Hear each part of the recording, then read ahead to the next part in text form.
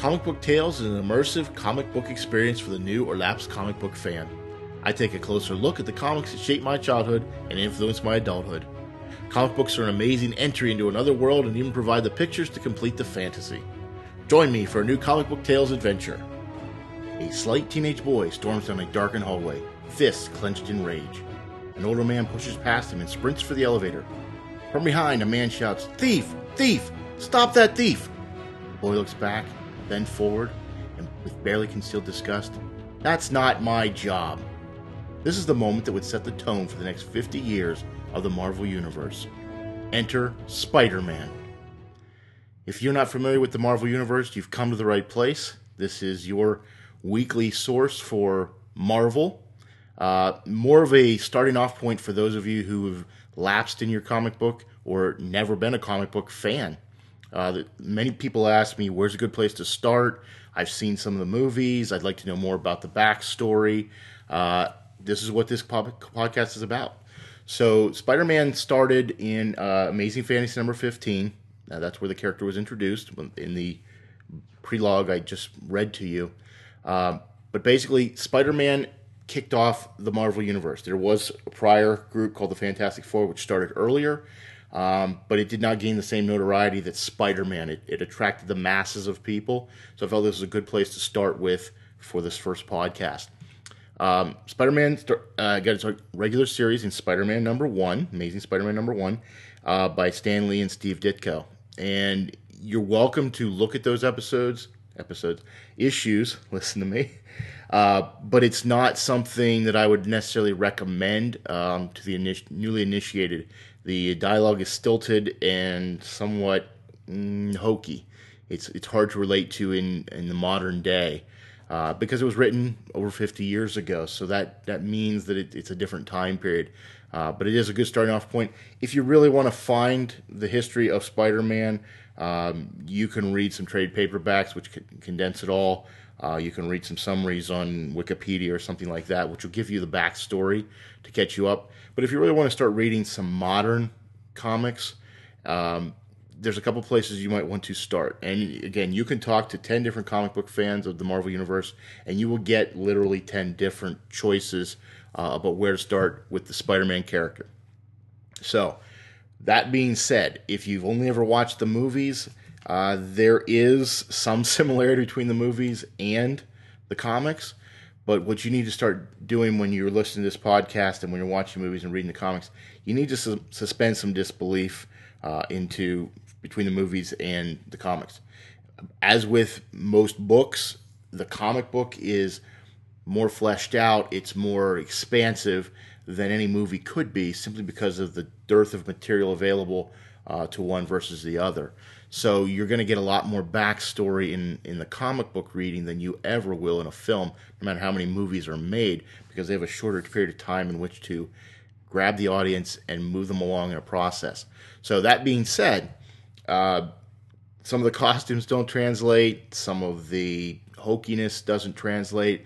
In the movie, they tend to pick and choose the most interesting aspects and then kind of expand it a little bit in the direction they want to go. In future podcasts, you'll see that with some of the movies. They've taken a great deal of license with what they present, order it's presented, and type of look for the movies.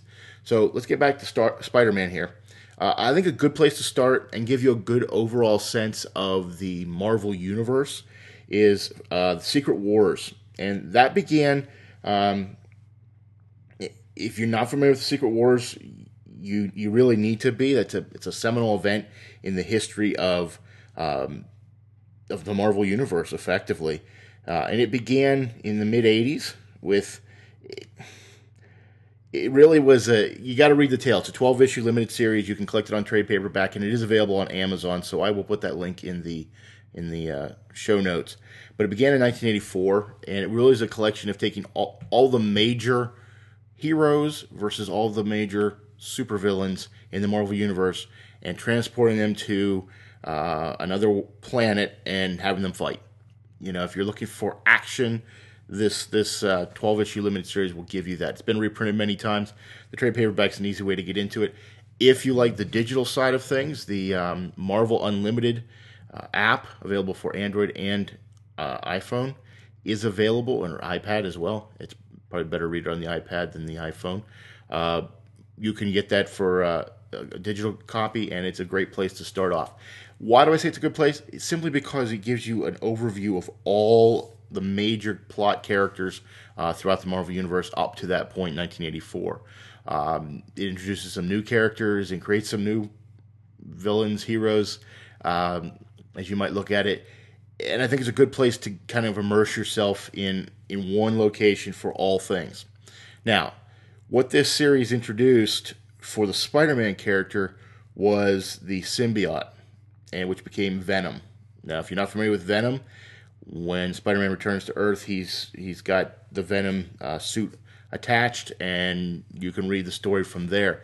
But I think it's a really good place to kind of step into the Spider-Man universe without having to get caught up in all the minutia of everything that came before, and it kind of starts you off on a new path. You've got rid of all the, to be honest, some of the hokey villains that Spider-Man fights, and I think that's something you also need to recognize when you're reading a character like Spider-Man.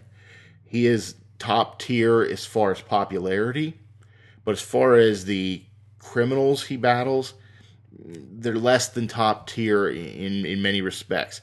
And what you're going to see is a lot of the Marvel Universe characters, when it's a single book, single character driven book, the villains tend to be on a lower level. I don't mean that they're not evil. I don't mean that they're not bad. They don't commit crimes. I mean simply that the team books in the Marvel Universe tend to encompass much larger threats, whether it's to the planet, to the country, to the universe. Whereas the individual books like Spider-Man and to a lesser extent Daredevil or Captain America on his own or Iron Man, it's much more egocentrically based on their lives and their minutia of living experience. And Spider-Man really embodies that because he goes after what are, B and C, maybe even D level villains, simply because that's his power level. And we talk about power levels. Spider-Man is enhanced. He is superhuman due to an accident, and you can read that in the beginning of the storyline. But it's not to the big heavy hitter playlist, and that's where I think people get a little confused. Well, if you just watch the most recent Amazing Spider-Man movie, you saw Electro thrown in there, which is a Spider-Man villain. They've tweaked his story a little bit to fit the movie, certainly the costume. But it really wasn't, he's not a high-level villain, even though they tried to build it up in the movie. Same thing with the Lizard from the first Amazing Spider-Man, the reboot. They're just not high-level people, so you got to keep that in perspective. And in our society, it's sometimes tough because we have this over-the-top, if you watch the Avengers movie, the world was collapsing. Well, that's not what you get in the Spider-Man universe, but you have to enjoy it for what it is. And a lot of people will ask me, well, is this what happened in the comic books versus what I saw in the movies? And for the most part, the characters exist in the comics and they exist in the movies, but they're not necessarily the same type of character, certainly not the same motivations all the time. The Lizard does exist in the Spider-Man comic version versus the movie version, but he's really not in the same. He didn't work for Osborn. He was a professor for Peter Parker, but he wasn't in that minutia of Osborn Corporation. Osborn was really the Green Goblin. That was the extent of Osborn. So, you got to keep that in mind when you're looking at these things and when you're researching and trying to find a place where it meshes.